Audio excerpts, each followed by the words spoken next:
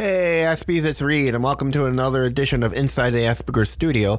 Today I'm talking with Karla, a co-founder of AIMS Global. They're an organization in Portugal that trains and places therapists in homes and online for those of us who have ASD and other aligning disabilities.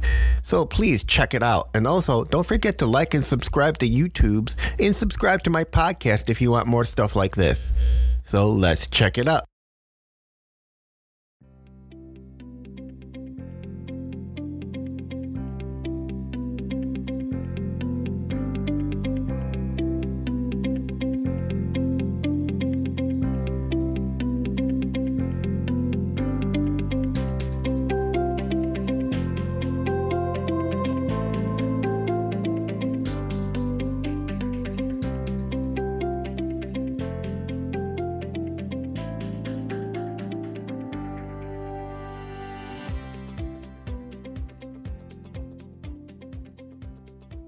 And I always say this, I'm a psychologist, but I don't really like psychologists. I like some of them. I've been in the field of autism since 2002. It's been a while now. And obviously went through different stages. And then we created a company, myself and Annette, where we work with kids, adolescents, and adults, by working on their interests, so including their interests, and working on concepts rather than individual skills. So it's not very behavioral based where we have to hit a certain target. It's quite fun, actually, the way that we work with kids. From what I've read from your website, you place therapists either online or in person. Now, yes. That's interesting. Do you have an age range of where you decide if that person who is on the spectrum needs a therapist?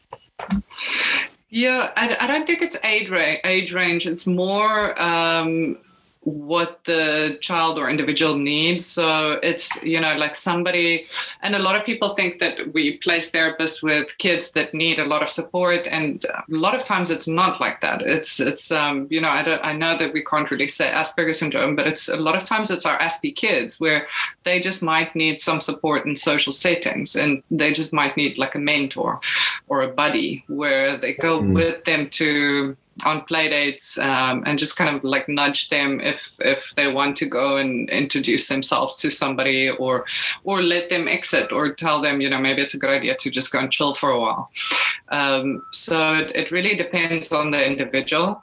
But what we're focusing on now more so is the courses, because we're trying to create affordable options for parents, because we've seen parents go to hell and back, really, with they get a diagnosis, and the professionals tell them you need 40 hours of therapy, ABA therapy, you need OT, you need speech, and the kids are overwhelmed, the parents are overwhelmed. I mean, it's exhausting for everyone. Yeah. We're trying to Go on. I kind of understand it. I kind of understand that. I mean, I was diagnosed late in life, in my late 20s. Mm-hmm. We here in the U.S., we weren't aware of autism like the rest of the world was. So,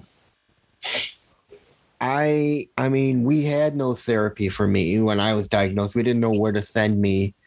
My parents tried different psychotherapists, and they didn't really work. And then I came across I lost my father in 2017. And I'm sorry. Thank you. My mom realized that I needed someone to talk to, and she kept suggesting places and things, I got to the point where I said, if I'm gonna talk to someone, it's got to be somebody who understands autism, who's worked with autism. So I did a search, and I came across a life coach service where they specialize in dealing with that. But I know about cost. Okay. I mean, therapy gets expensive. Yeah, it is expensive. And especially if you've got like all these other things, you get people that say, oh, and kids need to be on specific diets and they need to have specific, like different types of interventions. So it's really horrible. I also lost my dad in 2017. Oh, my sympathies as well to you. Thank you. Yeah. I think once you're in that club, like you said, now you want somebody that understands. Like, this is my whole thing with my friends, is if I speak about my dad, it feels very different to speaking with somebody that's going through the same or has gone through the same thing, because it's a horrible feeling. It's like I actually got his ashes. Oh, I can show you this. His ashes are in these tattoos. My dad's ashes. Yeah, that's pretty cool. So he's always with me.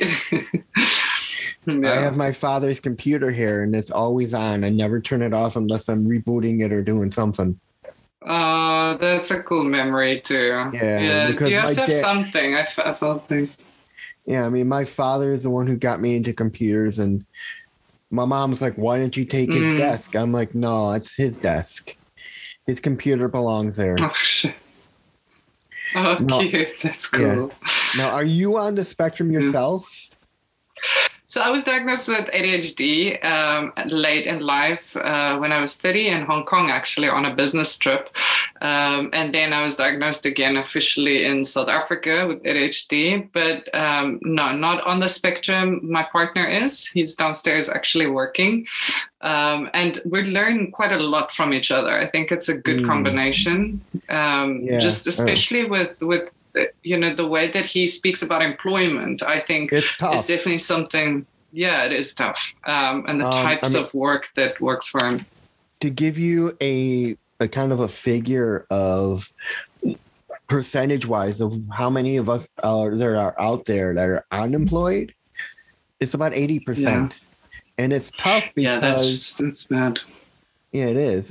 And what's harder is companies don't want to take that chance of saying, "Hey, we'll bring you in and teach, and we want to teach you," because they're afraid. I mean, I had a friend who lost a job because of a meltdown, and now he's been out of work so long he can't get work, and he's just spiraling down, and he's also got severe depression on top of that with ADHD.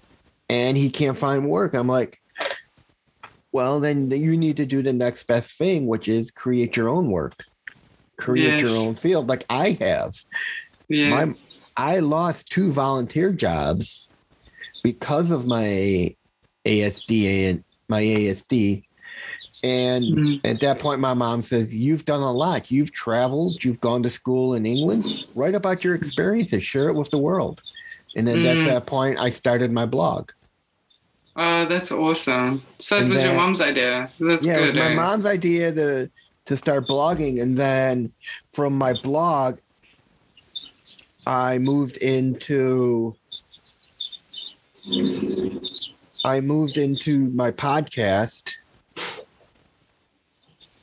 And then my podcast. And then what I did with my podcast is I figured I have all these videos I've saved, because when I record, it's not only for audio, it's for video. So I said, you know what? I might as well put them up on YouTube. Yeah, that's a good idea. Yeah, that's very smart. And also there's a big need for adults on the spectrum to understand that a lot of people are going through this, and there are ways of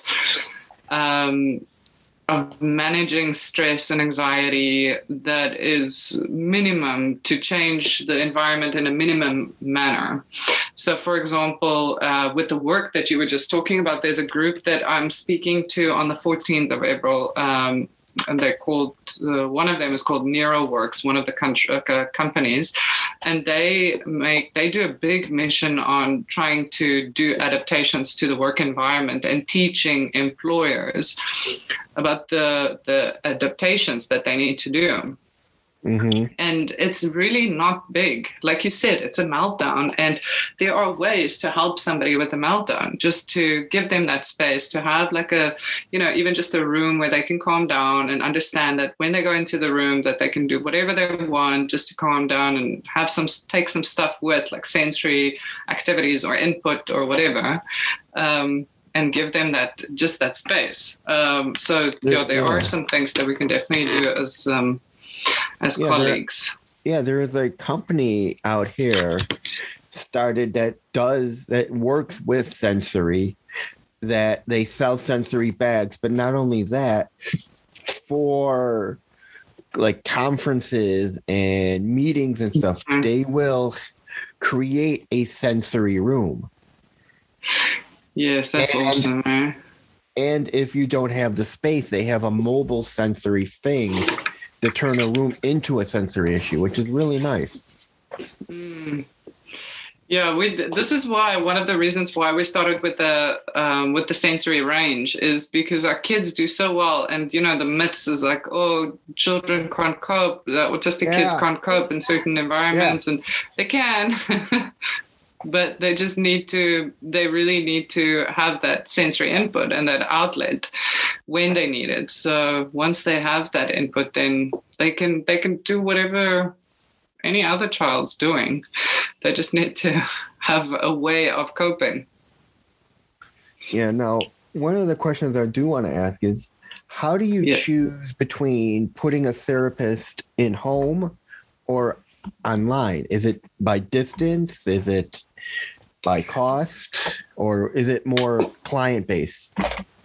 Yeah, so we've got, like you saw on the website, we've got different options, right? So we've got the option of an in-home therapist and then online. And we've got the courses where we can train up parents or pairs or somebody that they hire that's maybe more affordable than a live-in therapist, and then we train them up and they do the therapy. So it really depends. It's more family-based, individually based per family. So some families prefer, like some of our families in the Middle East, they prefer to hire somebody full-time that lives with them. They kind of want that therapist in the house, and that's perfectly fine for us. And the child seems really happy because they've got their best friend.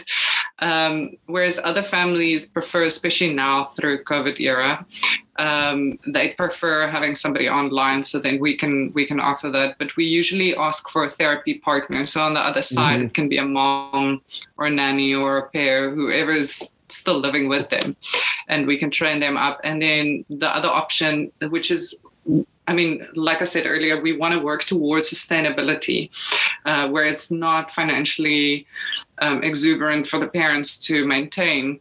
And that is definitely for parents themselves to be able to manage their child in various environments, so that it's not just always a therapist that needs to come in, but that they know, okay, this is going to trigger my child. Maybe let's leave that environment out. Let's give him some sensory input. Let's go to a different environment, or let's give him that transition cue before we get there.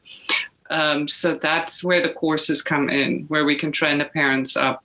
And really, like, this is the three pillars that we have is autism and neurodevelopmental disorders are complex. It sounds complex, when you read up about it, it's quite complex because everyone's so different. But there's an easy solution that's affordable, and it shouldn't be like this hardcore therapy where a child's sitting at a desk for 40 hours per week. Nobody wants that. I don't want to do that ever. I won't be able to sustain my attention, and I would also get upset. So we really want to have more of a natural environment for our kids, where they learn through play, and they understand that if they want to stim, they stim. If they want to walk away from whatever we're doing, they walk away, because they need that freedom to understand that their voice is important. If they feel respected and heard, then they will show you that mutual respect. That's human nature. Yeah. Now, is there a length that they will stay with them, or do they choose how long they want the therapist either to have that therapist? So usually I actually did my thesis on this. Usually the time period is about 2 years that a therapist stays with the child, and then we can fade out services. So there's one option of going the one way where you've got a full-time therapist and then you go part-time and then online, and then you just continue with courses and the parents kind of take over.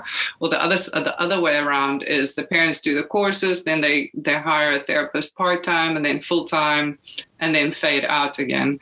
But honestly, if I have to say this, it's difficult to say a specific number, but I would say no less than 6 months, because it takes a while to build a rapport with any person.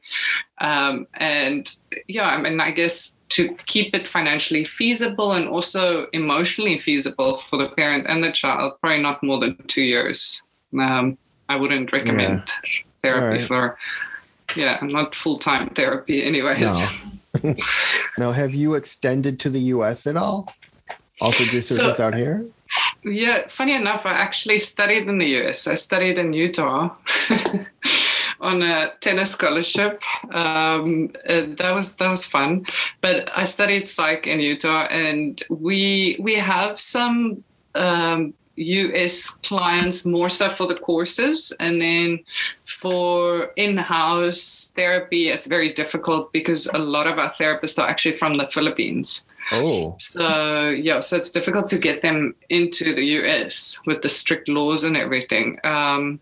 So we offer online support in the US, and then, the courses and the supervision. So some of our parents in California actually asked for supervision of their therapist. So they find somebody local that's affordable, and then we train them up and we supervise. So that's also something. Oh, that's interesting. Yeah. It's a bit of a different model. So basically you train the therapists they choose locally. Yes, we can do that. So their therapists go for your program of training, so they have an idea of what you're all about. Yes, exactly. Yeah. So it's a bit more of a holistic support system as well. I think, like my partner's got 2 kids, and I think he said that it's good for any parent to really go through these courses, because it's just good advice and strategies for any parent. It's not. We don't want to make the distinction between autistic kids and neurotypical kids. It's like they're all children. Like, this is the umbrella that we work over. And if one kid is not going to like, for example, I'm taking this 40 hours of therapy again as an example, but no child would like that. No. No child will show progress on a consistent basis if they're constantly in therapy.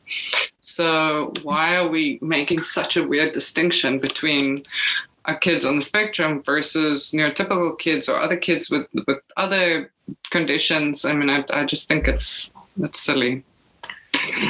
Now, I'm pretty sure you also deal with clients who have just anxiety alone. Am I right? Yes, yeah. Now, how do you deal with anxiety? I mean, because there are different levels of anxiety. I got a friend who's got a sister who is so anxiety-ridden, she can't even order food online or go out because and she had severe reaction to medication. So how do you deal with the different ranges of anxiety?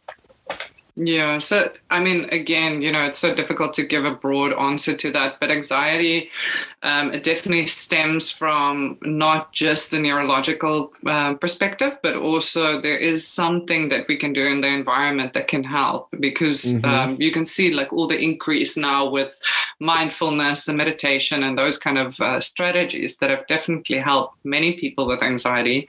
It is a person-to-person basis. On a person-to-person basis, it's quite individualized, because some people, like, for example, I'm going to give you an example of my own meditation practice. I wouldn't want to meditate with music on, for example. I need a guided meditation because of my ADHD. I just I think about a million things. So if somebody is not telling me stop thinking, focus on your breathing, then I can't do meditation, or I can't meditate. So it just depends on the person, I guess. Sorry, I interrupted you. No, it's all right. I was just gonna say, you're like me. I need guided meditation. I mean, I don't know if you use the Headspace app. Yes, I used to love Headspace. I actually went over now to Sam Harris's app. It's based on like neuroscience, and it's I like the way that he uses meditation. All right. But for me, for meditation, it's got to be guided. Otherwise, too long of quiet, my mind's just start. I can literally hear my thoughts. And yes. And you can play with them, right? Yeah. I'm able to sit there and go, wait, all of a sudden I realize my mind is going off track. I'm like, wait a minute. I'm off track here. Anymore. I'm off track here. I need to move back onto my breathing. Yes, we do. So I had this one yoga instructor. She was very sweet, but she told me, Karla, every time your mind starts to wander, just kind of flick the thoughts away. So I started flicking the thoughts, and then I started playing ping pong with my thoughts, and it was like this big game. I was like, oh my God, I'm not actually helping myself here. Because then I became competitive with my thoughts of my ping pong game. I was like, okay, I need to start over. Well, Yeah, well, there is a I'm going to be interviewing him at the end of the month. He is an ADHD specialist, and he's got the saying that ADHD is like having a Ferrari engine with bicycle brakes. That's good. Meaning that you have all these rapid thoughts going on and you just can't stop it. Yes, exactly. I love it. I think I might use that one. We were speaking about something this morning, and I was speaking to Nanette, my business partner, and I was making the example of like, it's like a rabbit on crack. And she goes, Karla, it's only you that can make up this kind of analogy. So I think that's how my mind works. It's like, not that I know what a rabbit on crack or anyone on crack, but I think that's kind of how it feels like. But with anxiety, just to get back to anxiety, I mean, it really depends on the person, but I would do a strong focus on coping skills and understanding triggers, understanding what is your like zones of regulation. When do I feel in a green zone? When do I feel, when am I becoming a bit more agitated? Why am I becoming agitated? So it's really about self-awareness. And then once you increase self-awareness, you can then increase your self-regulation. So the way that you regulate in these different environments and situations with different people. So it's about learning who you are and what irritates you and what calms you. Yeah, that's good. I mean, because a lot of people don't know how to figure out what triggers them. No, a lot of people don't know what triggers them until it triggers them. Yes, exactly. And then it's too late. Yeah, and then it's too late. And then once you get triggered, you don't know how to calm yourself down from that trigger. Yes, that's exactly it. Yeah. Well, I mean, with me, I've gotten to the point where I know certain things trigger me at night. Like when it gets past a certain time, I start getting a little bit agitated, and I know that I need to calm myself down. Otherwise, I'm just going to get too hyper. Exactly. But that's good that you're aware of that, that change in your body, because, like you said, most people aren't aware. And that's if you look at any relationship, if it's with yourself or with another human being, that's usually when the arguments start and the kind of the ructions start. Is like if you're with a partner and you're already overwhelmed because you didn't speak it out, you didn't, talk it out, you didn't communicate what bothered you because you weren't aware. So it really, it depends on how self-aware you are, not just of yourself, but also of the people around you and the environment around you.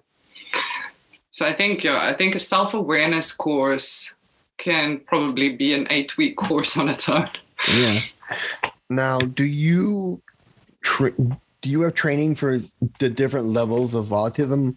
Because of the spectrum is so wide. I know there are those who are high functioning, and then you go down, and then there are those who have poor executive function skills who do need more therapists, more almost 24/7. So we've got, the training that we have is a general training to understand how to support children more in a holistic manner. And then it's quite individualized when we have a specific client. So then the ongoing training is according to that person's needs, and that's tailor-made. But we've got, for example, one of our courses that we're going to release in less than a month is like a mentoring course where we're going to teach, again, I know you can't really say Aspie adults, but adults that they have really high IQs, but their social skills might not be 100%, and they might struggle with some of the social interaction. And just to work on self-awareness, again, like work on how to manage interview skills, like going to an interview, what to dress, how to dress, what kind of questions to prep for, what to do when you're in a work situation and something happens, those kind of things. And relationships, that's a big topic that we're actually going to cover with one of my friends who's on the spectrum. I'm not going to say her name now just because I don't know if she wants me to, but she's somebody that's really good with relationship advice. And so that's one of the things that I wanted to speak to her about, is just how do you manage a romantic relationship? Because that's a whole different ballgame than a friendship. Yes. I mean, I did a 4-part series on relationships. I mean, I've talked with psychotherapists, sexologists, experts, wow. And then a woman who's a partner in a clinic all the way out in Malta that has a dating program for those on the spectrum.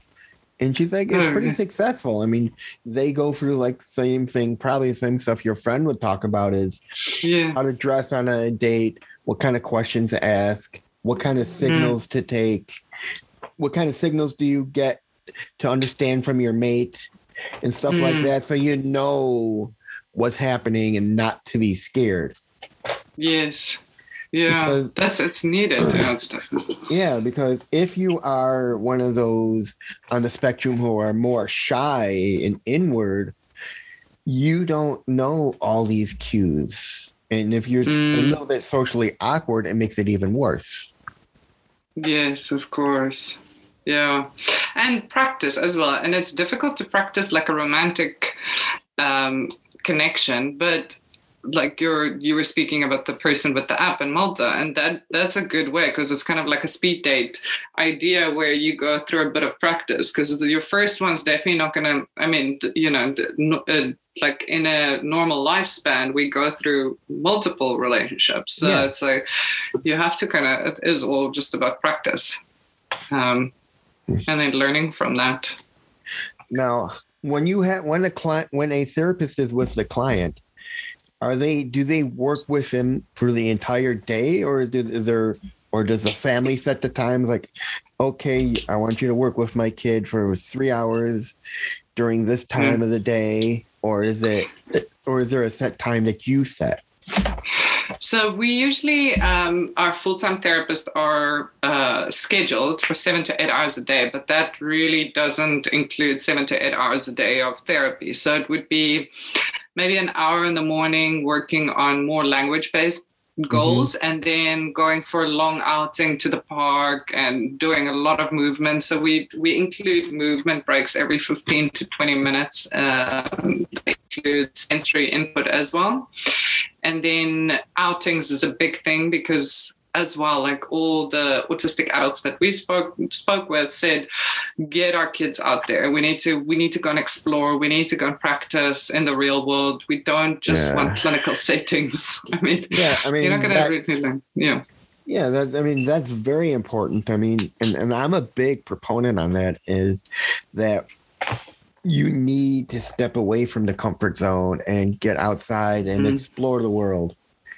Because otherwise, yes, exactly. Because otherwise, the world's just going to pass you by. I mean, I literally took this huge step, and I went to England for my master's, which was a shock. Oh, that's amazing. Yeah, and it was a shock to my parents that I decided to do.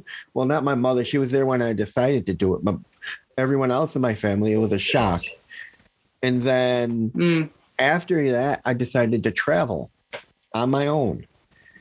And No, that was that's a awesome. push. And ever Yeah, since that's then, the best thing. I mean, I fell in love with Europe when I started to travel, just the beauty of it all. I mean, people don't It realize that is. Europe is a lot older than the US is. Yes. And South Africa, yeah, for me as well. When I got here, I lived in Bali before, and Bali was amazing. But when I started traveling in Europe, because my mom actually wanted to move here after my dad passed, I came with her, and I fell in love with the architecture and the people and the culture. It was something that I've never experienced in my life. But also what you said now, I mean, for me, when I moved to America for the 4 years, that was the best step for me, because I learned so much by being by myself, being pushed outside of my comfort zone, and just learning how to be able to have that confidence in yourself that you can actually solve your own problems. Obviously you have a bit of a comfort, your parents are still there on the other side of the phone call or email, but to do it on yourself, it's a big thing. Where did you study in England? I went to Canterbury. Okay. I was in the University of Kent in Canterbury, England. Okay, that's awesome. The way I went through a organization I had followed that had just dropped in my lap. Me and my mother had went to the vet one day with my dog, and the girl behind the desk was talking about with a friend about this organization that helps you choose schools in Europe through England and Scotland and Ireland. Yeah. And Wales. And I think, and as we left, I turned to my mom and I was like, this may be another chance for me. And she's like, you don't have anything holding you back right now. You don't have work. Oh, that's good. You got us here, but we're always going to be here. Yes. So take your chance. You're never going to know when you're going to do it again. So that's cool. I went through the organization. They helped me with all the paperwork and how to write the essay letters to be accepted and everything. And then at the end, they helped me choose the schools, because I told them I'd rather go to a small college than a large one and get lost and miss amongst everything else. So I went to a school with about 12,000 students. I mean, Kent was about 12,000. Small campus, made lots of friends, and had a good time. That's awesome. So you studied tech? Yes. I got a master's in advanced computer science, computational intelligence. I should have gotten I should have gotten my master's in autism studies, which would have been even better. Yeah, imagine. I started my autism studies master's also through a university in England. What was it? I don't even remember what the university was called now. Anyways, and then I had to stop because I was working full time, so I did it in psych after that. Mm-hmm. But yeah, no, it's good. Yeah, that's amazing that you went. And you traveled everywhere. Did you see Portugal? No, I would love to. I know my dad's been there when he was younger. I would love to go to Portugal. Yeah, no, it's beautiful. Well, I mean, I'm here. You can always come and visit us. I would love to come and visit. I mean, I've went to Ireland, Greece, Germany, Spain. Oh, I haven't been to any. Okay, Spain I've been to. Greece. No.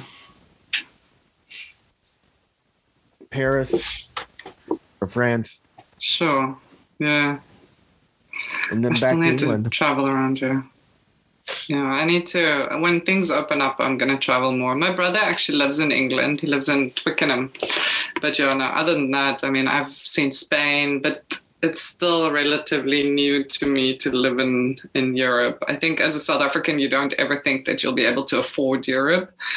But now things have leveled out a little bit, or South Africa has just increased their prices. I don't know. It must be interesting from a South African to be in a completely different country. Yeah, look, the language is difficult. If you hear the phone vibrating, it's actually my Portuguese teacher because she's asking me where I am. The Portuguese is is extremely difficult language for me to grasp, just because I think it's just so foreign, like literally foreign. The pronunciation and the different tenses that you have to get used to. And my partner is Italian, so for him it's quite easy to pick up. But for somebody that's not used to the Latin languages, it's going to take a while. But I'll get there. For me, when I was at school, a friend of mine just looked at me one day as we were walking, and she just turned to me and goes, "It must be hard for you." I'm like, "What do you mean?" She's like, you're in Europe, you're amongst all of these different foreign languages. Yeah. And you're not used to it, are you? I'm like, no, I always thought England was one strict accent. There weren't many different accents. I know, there are so many different. And then besides that, there were other people from other places. There were Italians. There were a lot of Asians, I found out. People from Paris.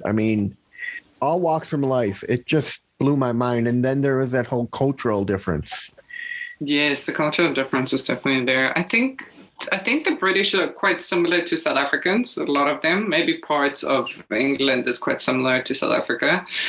So it wasn't that big for me when I went to go visit, but definitely the languages are different and the accents are completely different. And then once you go into a certain region, then the accent is, I can't understand I can understand the posh English because they talk usually a little bit soft and slower. But when it becomes a bit like country. I don't know. Yeah, country ones, I don't know, because they've got their own lingo and their own words. It's like in Ireland. When I did a 5-day tour of Southern Ireland, and the different parts of Ireland, everyone's got there's different dialects and. Yeah, but Irish accent's difficult. Especially when you get to Gaelic and they start talking really fast. Mm-hmm. But what's funny, what's funny about me is, I don't know if it's part of my autism or what. I can go into a country, and as soon as I hear the language and them speaking, I start talking in that accent. Really? Oh, that's a good skill to have. And I literally had one of my classmates go to me. He's like, "Are you doing that on purpose?" And I'm like, "No, it's just instinctual. It just happens. I can't turn it off." So some people might actually probably think that, oh, you're making fun of them, or are you actually speaking with them? Yeah. But that's a good skill to have if you're going to learn the language, to learn that accent. Yeah. Because sometimes I speak not the best Portuguese, but if I say it the way they say it, then they're okay with it. Which is kind of strange. Yeah, Europe was it was very interesting for me. To see the different nuances between the old antiquities and the new. It just blew my mind to see how old stuff was. Yes, exactly. I don't think in South Africa, we're definitely not used to that kind of culture where you can see a statue that's been there for millennia. It's a millennia. What is that? What is the plural of it? I'm confused with millennials. Millennials. Anyways, so it was different. And also coming from Southeast Asia, because Southeast Asia to me, some of the parts that I went to, it's beautiful. It's picturesque, but it doesn't have that ingrained cultural feeling or cultured feeling, rather. Yeah. But anyway, what? Yeah, sorry. Anyway, the two last questions. Yeah. How do your clients pay? Do you take insurance, or do you accept insurance, I should say? So, because, America is actually really good with that, because a lot of the insurance companies will cover ABA services. And most of our therapists are ABA trained, but then we train them in the holistic approach. So it's not a strict behavioral approach.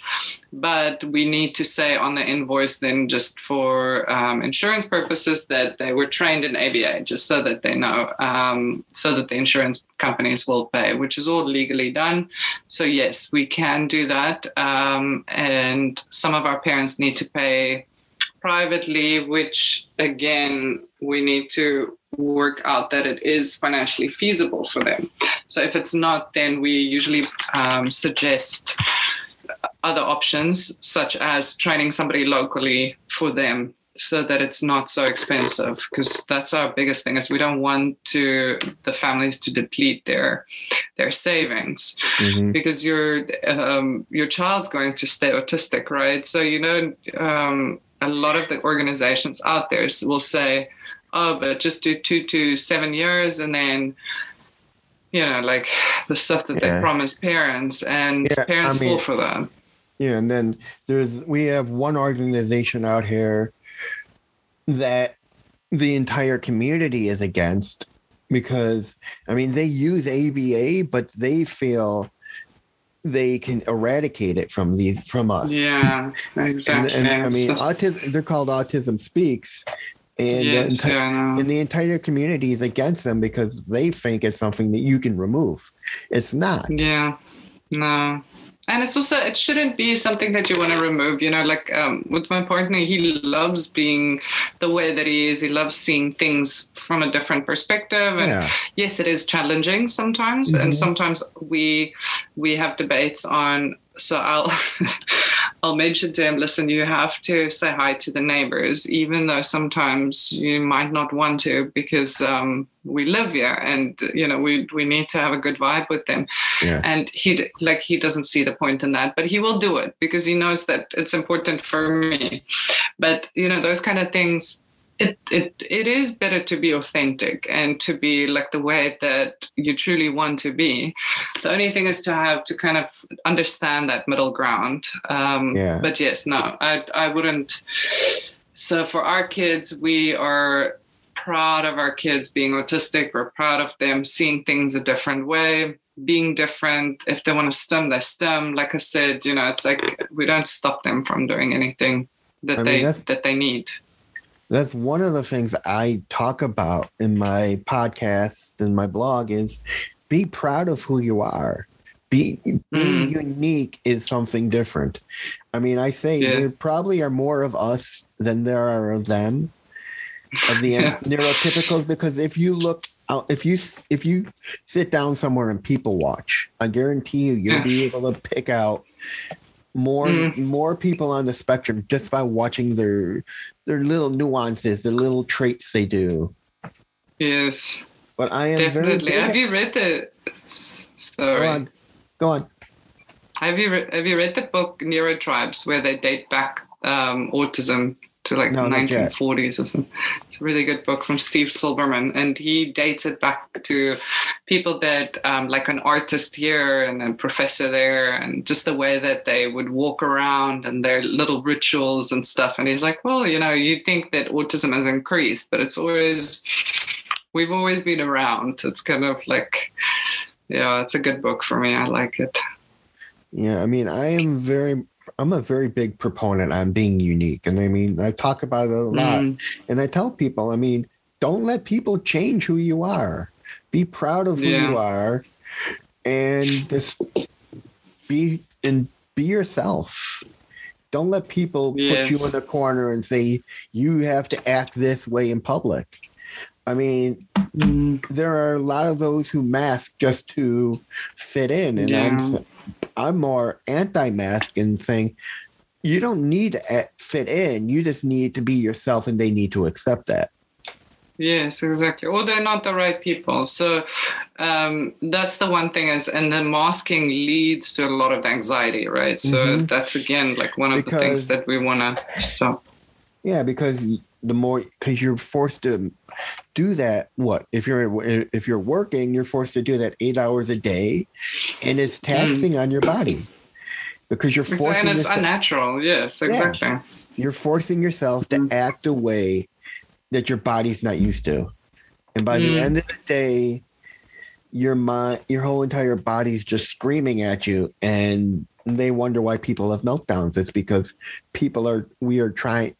those who are masking are trying to fit in, and your body's just rejecting.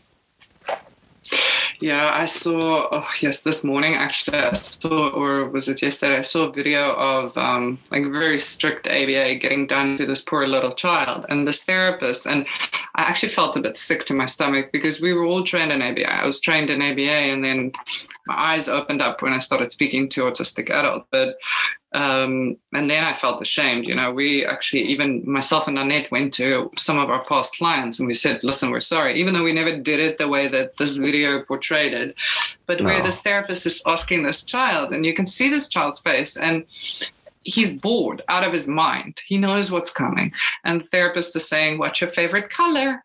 It's like, it's so demeaning, and the child's like, blue. And she goes, like prompting him to say, now, what's your favorite color? I mean, who in their right mind really asks this question randomly? No. Like, what's your favorite color? And he needs to work for a book.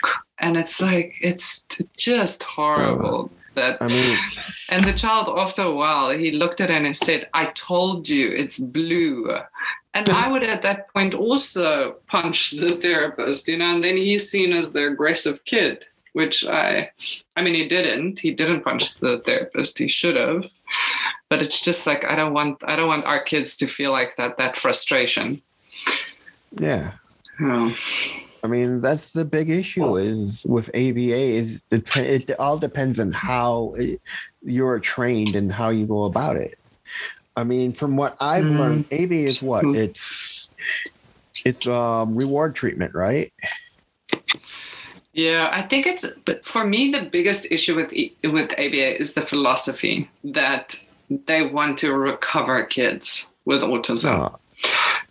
And where they say that you can change any behavior by either this, I hated this statement from the beginning, by changing either the antecedent or the consequence of a behavior. So basically you can force a child.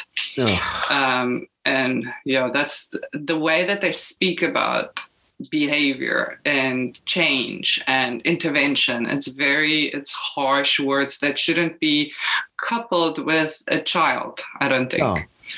No, and that's one of the things the community is so against is that they're using them on children, and they shouldn't be doing it on children. It should be done more with when you're older, so your mind can understand what's happening. And you shouldn't have to force them to do something they don't want them to do. Mm-hmm. No, never force any child. Like hand over hand prompting, I've got a big issue with that. It's not forcing any child to do anything, because you're not actually teaching that child how to advocate for themselves and be resilient in their own and be comfortable with themselves. You're just teaching them how to be compliant, which is horrible. Because, if you look at any other child, they're not compliant all the time. It's fine to be our kid, like neurotypical kids, to be naughty, but if an autistic child's not listening, he's not compliant, which is very different, right? That's like, that it sounds like a soldier, kind of like a war word. Yeah, you shouldn't have to force anyone to do anything they're not. That's one of the biggest things. We are who we are because it's genetics. It's the way our minds were developed. Exactly. Yeah, and you can't change that, and you don't want to change that. One of the best things I was ever told is when I went away to school originally, when I was right out of high school for college, is I went to the University of Wisconsin in Oshkosh, and they had a really good LD program where you had tutors and everything. And before starting, we had this meeting, we had this dinner where you get to talk with the head of the program and senior students who have already been through it all and are ready to graduate. And this one senior told me there's a great explanation of how to tell people how our minds work. He's like, it takes a normal person an hour to process their information. It takes someone like us 2 hours, because it takes an hour just to process it, and then it takes us an hour just to understand it. With other things, though, it takes, I would say, with my mind, and most probably with your mind, if I can make that assumption, a lot faster to get to the answer. So with some information, it would take me longer as well. But a lot of the other information, I'm like, okay, I figured it out. Now I'm kind of bored with it. I mean, how do you deal with your ADHD? I mean, it's tough with me because I have so many thoughts going on. Even learning, everything I learn seems to like me push back because I get new information constantly. Yeah, I think, so look, honestly, I fill my mind up with information to the point where I have to ask my partner to take my phone and my laptop away from me, or the books away from me, so that I can actually just like eat. But I think that it is important to work on the, like the ways that keep you structured, so that you know that, okay, there are a few things that's non-negotiable. So for me, I was actually just telling him earlier, I'm so happy I've got a to-do list. Even if it's just the daily list, I've got a short-term, long-term, and a long-term to-do list. A daily list is very important for me. And then I schedule my week out so that I know Monday is blog day, Tuesday is video day, Wednesday is editing day, Thursday is speaking to professionals day. So each day is a different theme, and it keeps me also entertained. But yeah, I need to be quite structured, because otherwise I will be working from 6 a.m. until, 11 p.m., but I won't be doing anything. I'll be speaking to people on social media and learning from other people's posts or articles or whatever. But I haven't even touched my to-do list. So I make sure that I schedule in everything. If you see my schedule, it's like I have an hour to look at social media, for example, and that's just for work, because I don't really care about my private life. And then it's like 45 minutes to go for a walk. But I need to also be scheduled or flexible, because otherwise I get bored. So sometimes the walk would be in the morning, sometimes at night. It really, because otherwise I'll get bored, and I'll probably just work the whole time and not get anything done again. So yeah, I think it depends on what your mechanisms. Sorry, oh my goodness, my English mechanisms are for to cope, and to keep structure. And if you need that, because I definitely need it, because I would, I can suggest a really good app for you for structure. Oh, yes, please. Have you ever heard of Tiimo? TIIMO? TIIMO. TIIM. Oh, yeah. They are a small little company inside the Netherlands that have developed a visual planning app for those of us who have ASD and ADHD. Really? And I use it daily. I mean, it works with cell phones. They give you a web calendar for free, and then you pay if you want it to sync to your phone or your watch, if you have a smartwatch. And then it's basically a visual reminder that you can create, or they have their own routines that you can use. Oh, that's good. Yeah, I'll definitely check it out. Thank you. So basically, you can create your own routine for the day, set it up for the hours. They even have icons for everything. So you can basically use that, and it will remind you and have a timer for how long that thing is set. So you know how long you've got. That's a good idea. I used to have, thank you, I'll definitely check it out. I used to have an app where it would switch off. It would switch off certain apps if you're on it for too long. But I hate that, because I get such a fright. I'm like, what happened?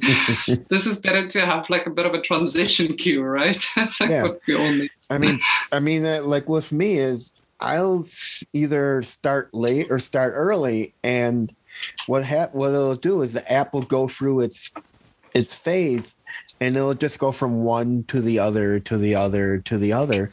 Or if you finish one early, you can say end this activity now. Yes, that's good.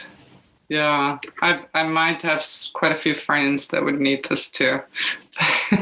I mean, I use it. I mean, I used to be so bad with brushing my teeth. Now now I am very good at it because I follow my schedule. Yeah, schedules are important.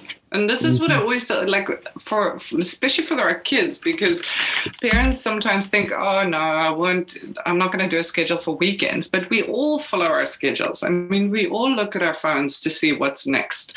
So it's important for everyone from a young age to have that. I think it's I mean, for any child and any person. My life coach even says he's got to schedule his entire day because otherwise he don't know.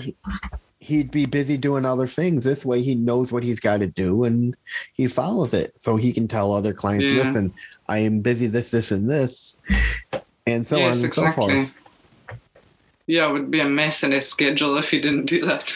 Yeah, I mean, I didn't realize scheduling was so important until I was in school when my well-being advisor had given me a work schedule so I can get my studies done. But unfortunately, you also have to use that with some common sense. I took it too much to heart. I took it too much to heart and just did nothing but study and eat. And until one day I had a friend.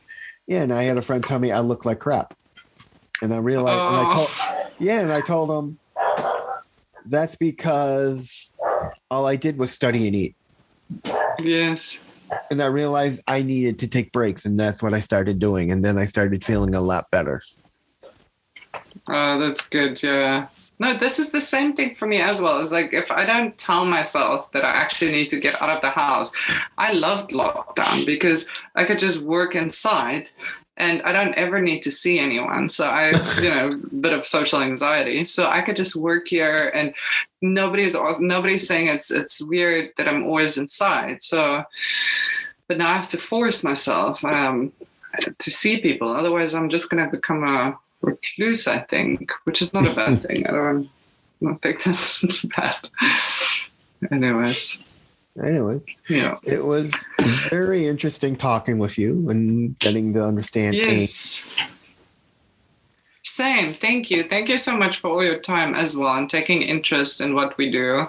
I'm obviously available to chat and I will keep you updated. It's Reed? Hey, I'm saying your name correctly. Yes, it's Reed, like you read a book. Okay. I was telling my partner I'm going to go speak to Reed, and he's like, well, that's a weird sentence, speak to Reed. It's not reading to read. Yeah, it's like, anyways, that's how his mind works. But yes, so I will let you know if I speak to my other friend who's also doing some work on relationships and employment and stuff, and we can just keep in contact because I think there's quite a lot of similarities and topics that we can also discuss via each other and combine. I would love to get together again and with your friend and just talk about that. That would be great.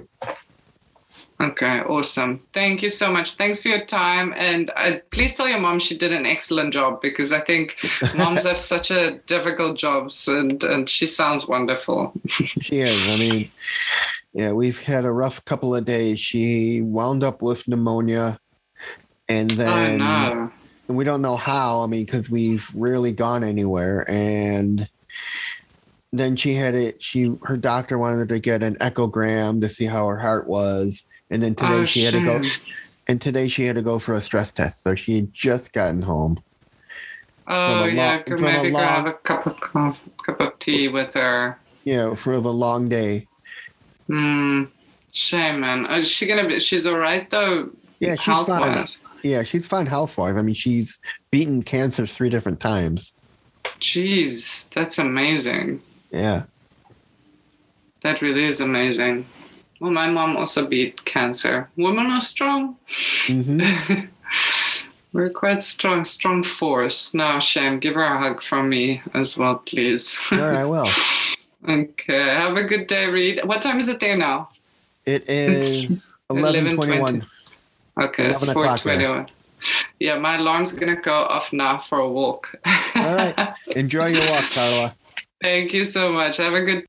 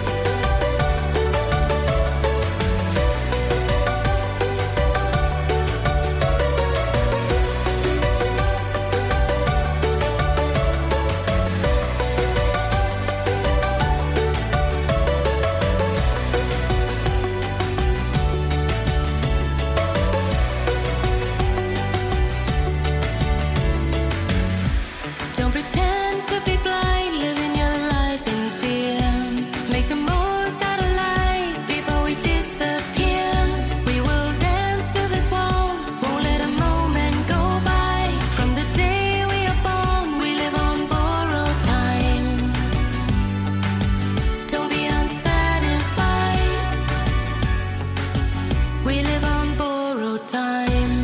Tonight we love, tonight we rock. Tonight we spend our time without dialogue. Tonight our minds are in sync like a beat of a drum.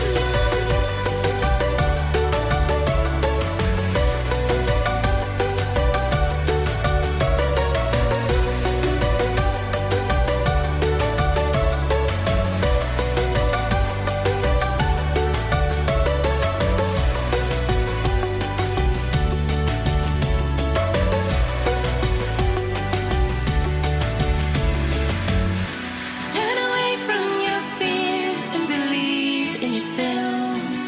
You can't live just to please someone else. We live on